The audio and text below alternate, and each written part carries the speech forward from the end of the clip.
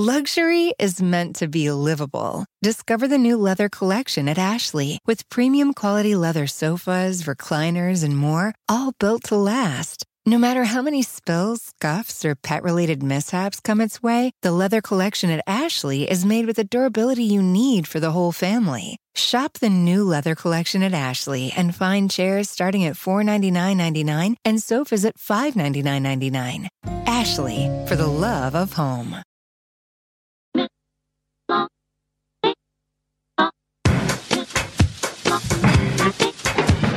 Came on down into the middle of the party and in the cool of the happy, they went quiet. That's what I'm talking about, the power of the gospel. In the cool of the happy, they went quiet. Welcome to the You Are Not So Smart podcast, episode 87.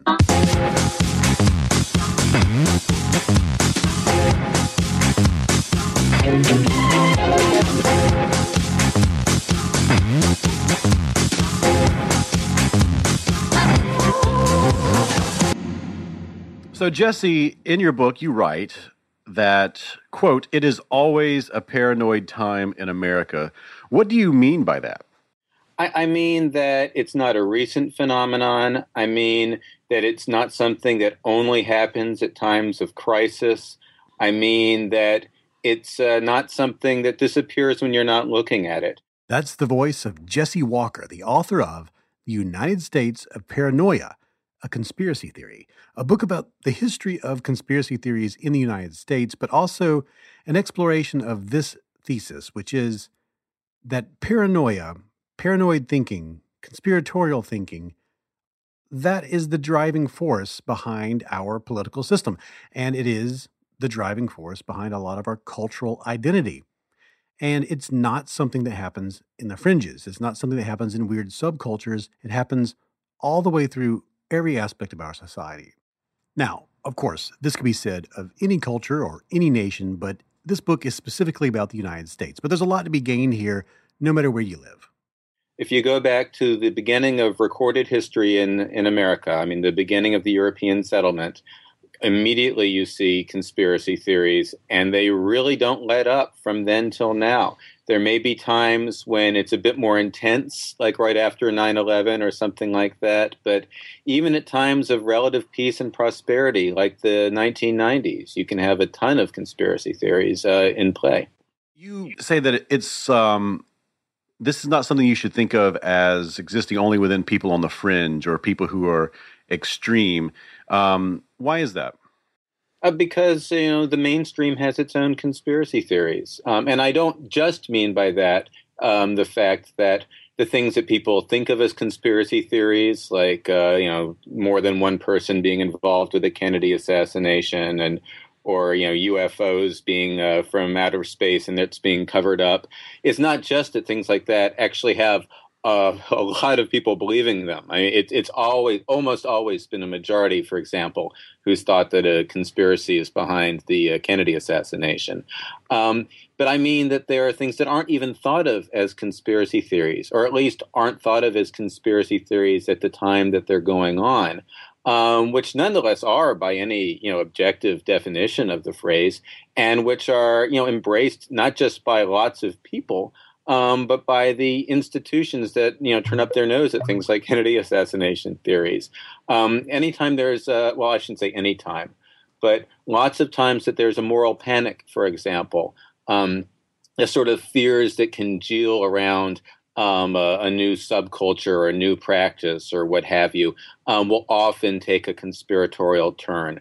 A recent example that I like to point to, because it's recent enough that a lot of people remember it, but weird enough that people can feel removed from it, is the satanic panic of the 1980s, when not just people on the fringe who might have been saying such things in the 70s, but mainstream journalistic organizations, TV shows like 2020, people in the U.S. government, juries who could send people to jail, were taking seriously the idea that there was this vast network of satanic cults working behind the scenes, infiltrating daycares, molesting children in rituals,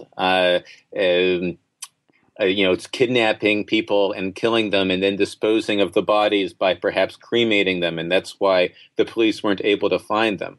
So this is something that was taken very seriously by the mainstream in the 80s. Nowadays, people look back at it as this sort of strange episode. And when people talk like that, they are described in the sorts of terms we use when we talk about the fringe. But it wasn't a fringe phenomenon when it was going on.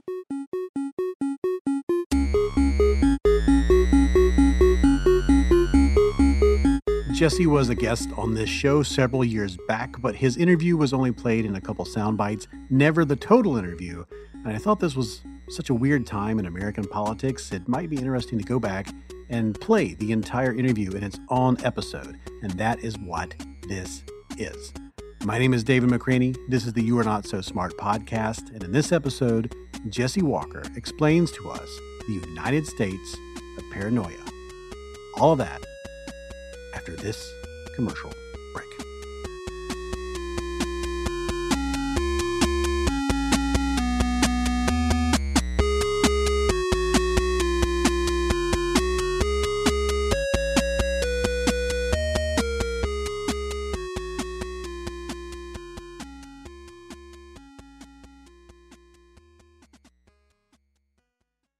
Like so many of you, learning is something I constantly look forward to, which is why I enjoy having a subscription to the Great Courses Plus. There's always something new to learn, and the Great Courses Plus offers a large library of engaging video lectures presented by award-winning professors. You can learn about whatever interests you: history, science, psychology, even photography, and new courses are added all the time.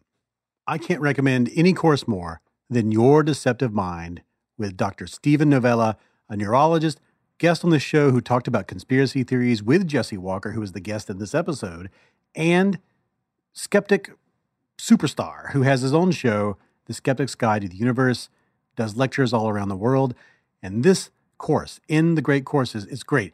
It's a fascinating look at how your brain processes information, misinformation, and the neuroscience behind how your thinking works. Memory, perception, cognitive biases, and conspiracy theories. With the Great Courses Plus, stream as many different lectures as you want, anytime, anywhere, from your smartphone, tablet, laptop, or TV, and you can watch a course all at once or pick it up later on your schedule. I want you to sign up for the Great Courses Plus today because they're giving my listeners a wonderful offer. It is an entire month of unlimited access. Watch as much as you can in a single month for free. Don't wait. Start your free month now. Go to thegreatcoursesplus.com/smart. That's thegreatcoursesplus.com/smart. And now we return to the program. My name is David McCraney. This is the You Are Not So Smart podcast. And in this episode, we're going into the archives and playing an old interview that was never played in its entirety with Jesse Walker, all about conspiratorial thinking and the United States of Paranoia. And that really leads into what you say often throughout the book, is that you don't really see you see conspiracy as revealing to us something about the shared anxieties of the culture or the subculture, almost as if it's, as you write, folklore, right? Yeah, it is folklore. I mean, I should say that, sometimes a conspiracy exists, and sometimes there's a conspiracy theory that is false but has elements of truth in it. But even when a conspiracy theory doesn't have anything in it that's true about the object of the conspiracy theory, it says something true, if it catches on, about the anxieties and the experiences of the people who believe it. And it becomes this kind of funhouse mirror way of looking at, the way Americans of the past or present were seeing the world. One example, which is, this always surprises people because it was such a strange thing for people to believe.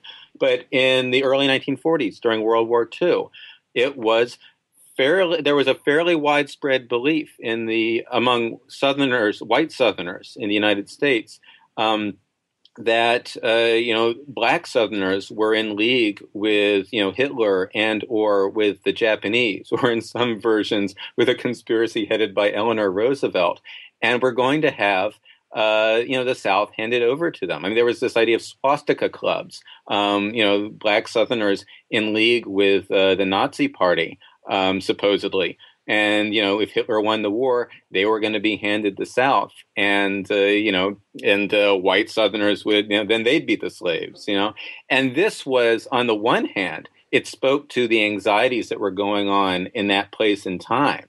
Whites afraid of the people that they were not treating well, who were below them on the social ladder, and also whites, like most Americans, being afraid of the Nazis overseas.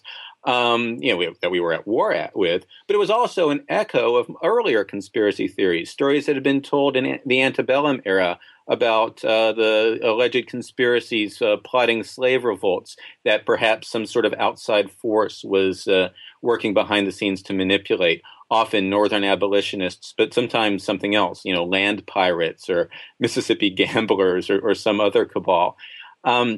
And so at the same time, it's a way of seeing what people or a certain group of Americans were afraid of at this point in history, but also it was part of this long history of a particular story that kept getting told with new names and places being plugged into the old narrative, something that had existed since the days of slavery and would continue to exist afterwards. I mean, I write about conspiracy theories about the urban riots of the 1960s. And again, you're hearing those same echoes.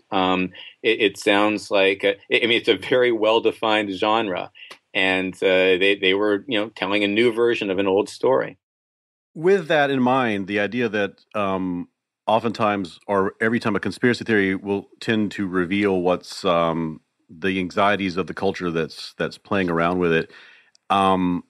You talk in the book about birthers and how there's sort of some very specific things that are going on when people really get into the idea that Barack Obama was not born in the United States and is secretly a Kenyan.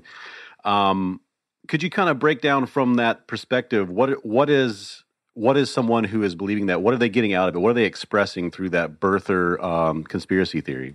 Obviously, it varies from one person to another. I mean, I describe three sort of big reasons why I think that story, caught on and persisted even after it was clear that the evidence wasn't there for it. That doesn't mean that everyone subscribes to all three who picked up on it. The first, and I think the most important in terms of just getting it launched, it wasn't so much about anxieties as it was about this desire for a magic bullet that, could end someone's political career without the pain of political persuasion. If you can prove Barack Obama doesn't have the right to be president of the United States, poof, there goes that problem.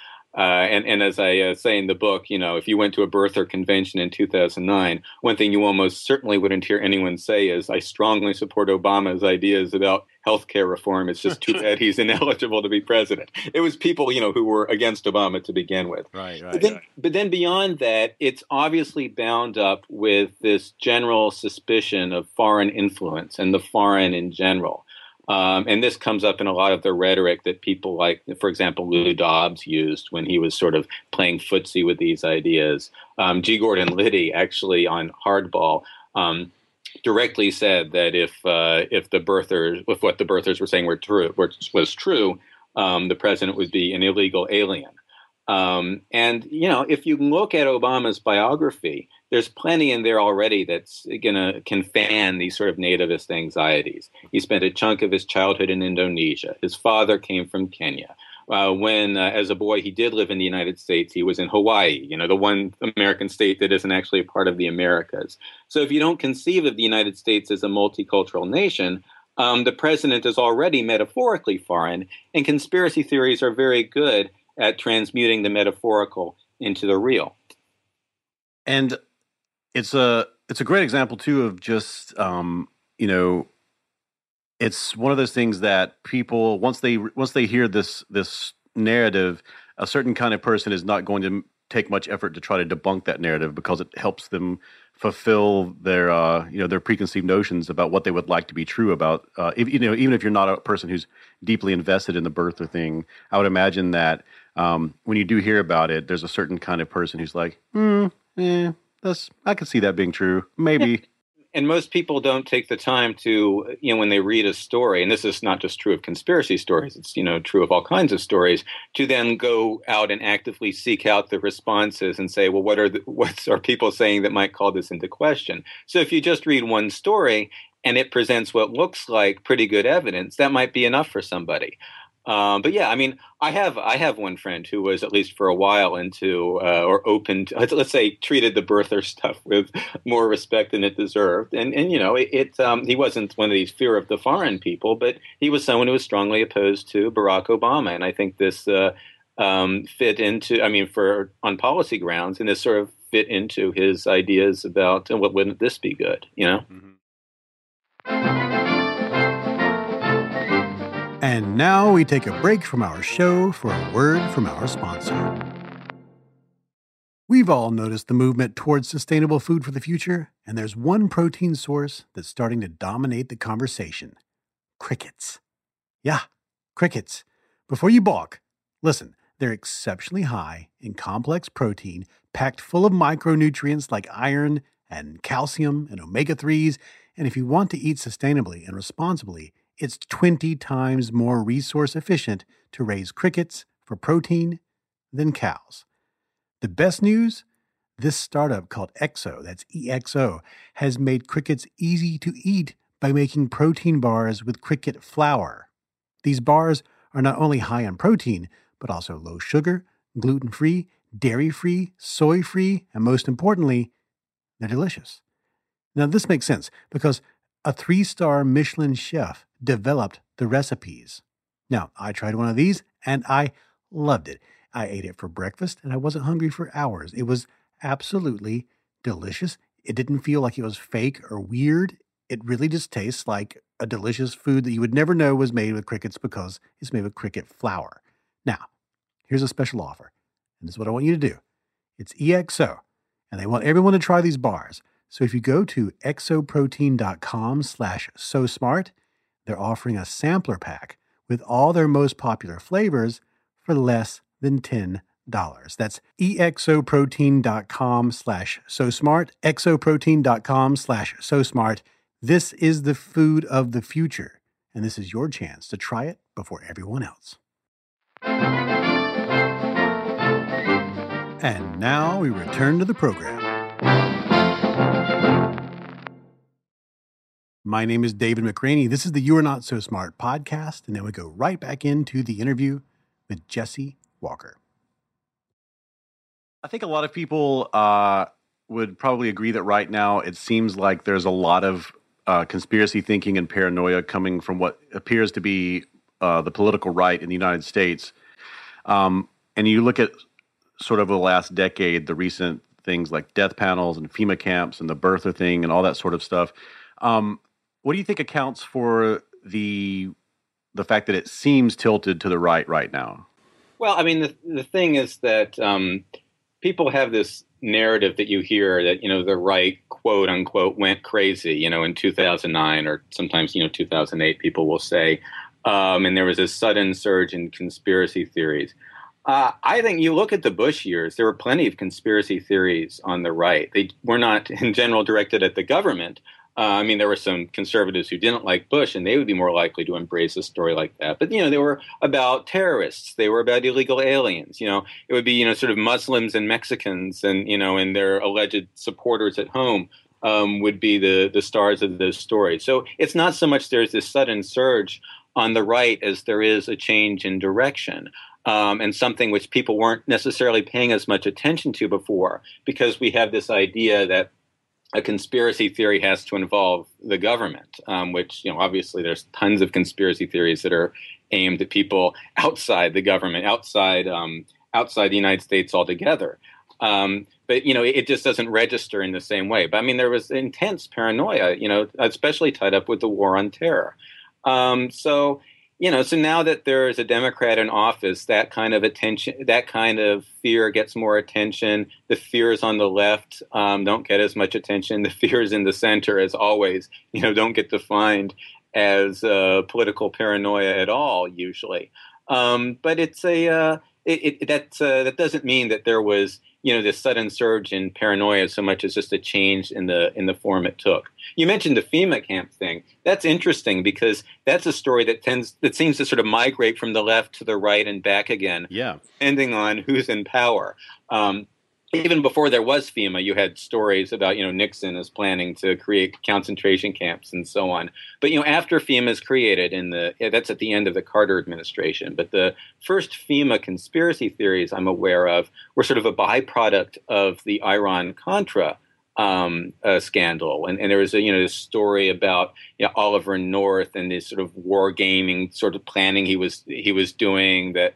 And this story emerged from this true report sort of spiraled out into this thing about FEMA was going to be putting opponents of Central American policy into camps that migrated to the right in the militia days in the 90s when Clinton was in power, and now it's popping up on the right again with Obama in power.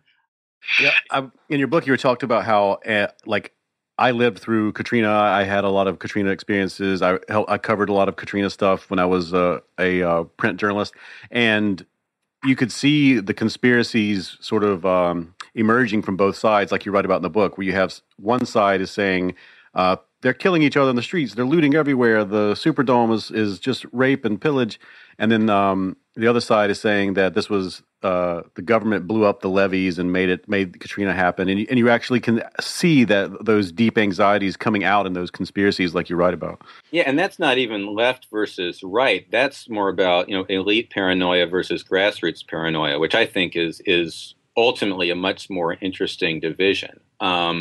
Because the sorts of the stories that the false stories that spread about what was allegedly happening in New Orleans during and right after Katrina. That was an example of the kind of a centrist fear. These unsupported rumors, often completely false, other times severely exaggerated, that were taken seriously by the mass media and which actually affected government policy. I mean, there was this deliberate decision to have this more militarized response because people had this perception of, looters in the streets and so on. This didn't usually take the form of conspiracy theories, but it's a more sort of broad dread kind of paranoia. And sometimes it got, linked to sort of conspiracy-esque stories about gangs. So people, when someone brings up like a phrase like paranoia after Katrina, people think about, oh yeah, those rumors that the government was deliberately blowing up New Orleans levees to drive out black residents. But the kind of paranoia that was much more destructive was the kind that was taken seriously by the people in power. That's by definition, people in power have a greater ability to have an impact on the world. That's what power is. And I think, and this is one of the main themes of the book, elite paranoia is much more destructive than grassroots paranoia. Sometimes you have something like the Oklahoma City bombing. It's not as though grassroots paranoia can't have terrible results, but it's much more common for elite paranoia to have that kind of far-reaching and destructive impact. Yeah, it is a really fascinating and something I'd never really thought about, because you go all the way back to settlers before America is even America, and there's all these crazy paranoid episodes surrounding Native Americans and around other types of movements that people think are stirring within the natives and the populace and that sort of thing. Yeah, which ranged from, plausible fears that maybe, a tribe was preparing to attack, all the way, that's the sort of conspiracy theory that, could turn out to be true, all the way out to these really bizarre tales in which Satan came to the New World before the settlers and brought some diehard pagans with him because he saw that the gospel was gaining ground in Europe, and that he set these old European pagans up as the Indians and was directing their attacks against the settlers. And this, is not just sort of a strange belief that, some prominent Puritans and others took seriously. It was an example of something that had a really destructive real-world impact. I talk about King Philip's War, in which New England settlers had some Indian communities on their side in the war, and also a lot of Indians on the other side of the war. And I get in the book into like sort of assassination stories and all how that led to the outbreak of the war. But in terms of the point I'm making now, the important thing is that during the war itself, even though there were Indian tribes allied with the European colonists, and even though there were so-called praying villages filled with Indians who had converted to Christianity and were trying to assimilate themselves to an extent with the Europeans. That there nonetheless were, people who were saying they're all against us. They're all in confederacy against us. They're all in conspiracy against us. And the Indians in the praying villages were rounded up and interned on Deer Island, where tons of people died. Survivors were sold into slavery. It's one of the great early atrocities of American history, and it also foreshadows things like the Japanese internment in World War II. And, paranoia is right at the root of it. One of the stories, before we go, there's one story that I was so like, oh my God, this is so bizarre, was you talk about a program called COINTELPRO. Yeah. And what makes that insane to me is that it is a conspiracy of sorts to mess with certain groups of people by encouraging them to believe that there is a conspiracy afoot. Yeah, the FBI was not just, and this is from 1956 to 1971, really picking up speed in the 60s. It was officially shuttered in 1971, although some COINTELPRO-like things have been done since then. People will argue, about calling other things, the new COINTELPRO. There are some technical differences among them, but I don't want to get into that that debate. But essentially, the FBI was not just infiltrating and spying on dissident groups. The FBI was deliberately disrupting them.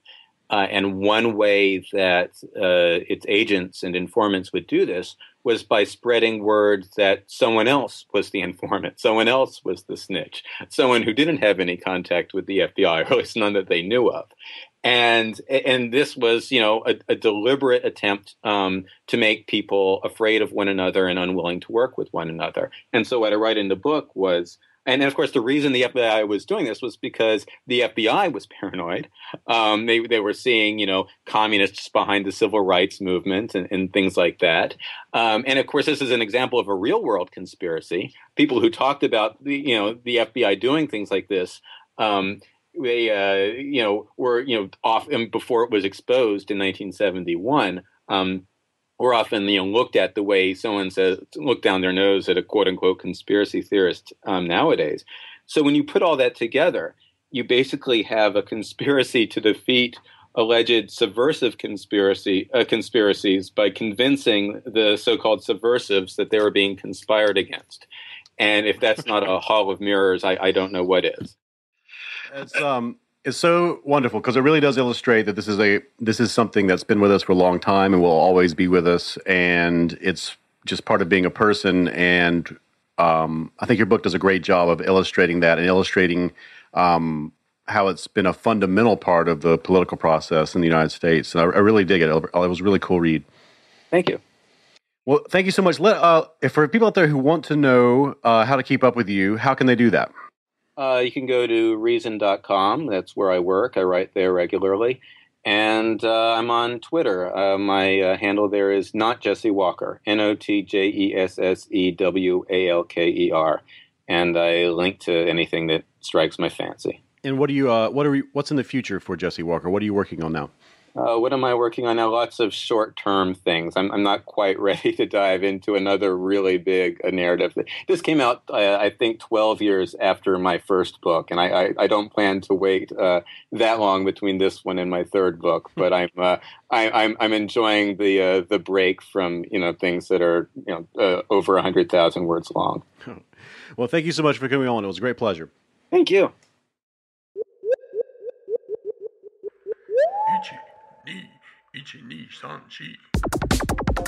That is it for this episode of the You Are Not So Smart podcast. Go to exoprotein.com/so smart. Have you ever eaten crickets? They're only one of the most sustainable and nutritious protein sources in the world. And EXO, that's EXO, is making it tasty with nutrient-dense cricket protein bars made with only natural ingredients that you can pronounce. And they're made by a 3-star Michelin chef. Good for the environment, good for you. Go to exoprotein.com/so smart to get 4 different bars for less than $10. Head to boingboingpodcast.com for more great podcasts like this one. Go to youarenotsosmart.com to get all the show notes, previous episodes, which you can also find at iTunes and Stitcher and SoundCloud. Follow You Are Not So Smart on Twitter at NotSmartBlog. Follow me on Twitter at David McRaney. On Facebook, it's just /You Are Not So Smart. And on Patreon, same thing, /You Are Not So Smart. Naughty.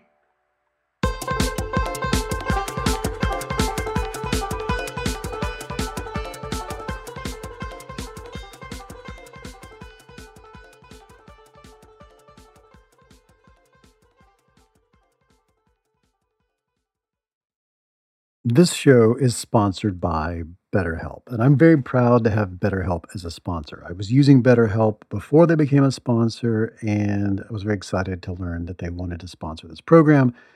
I have recommended BetterHelp to people. I know people right now who I've recently onboarded. I had a friend who had a really difficult medical event and was experiencing a completely new range of anxieties and feelings and concerns. And I recommended therapy. I'd never gone to therapy before. And this helped. Now, a lot of us spend our lives wishing we had more time.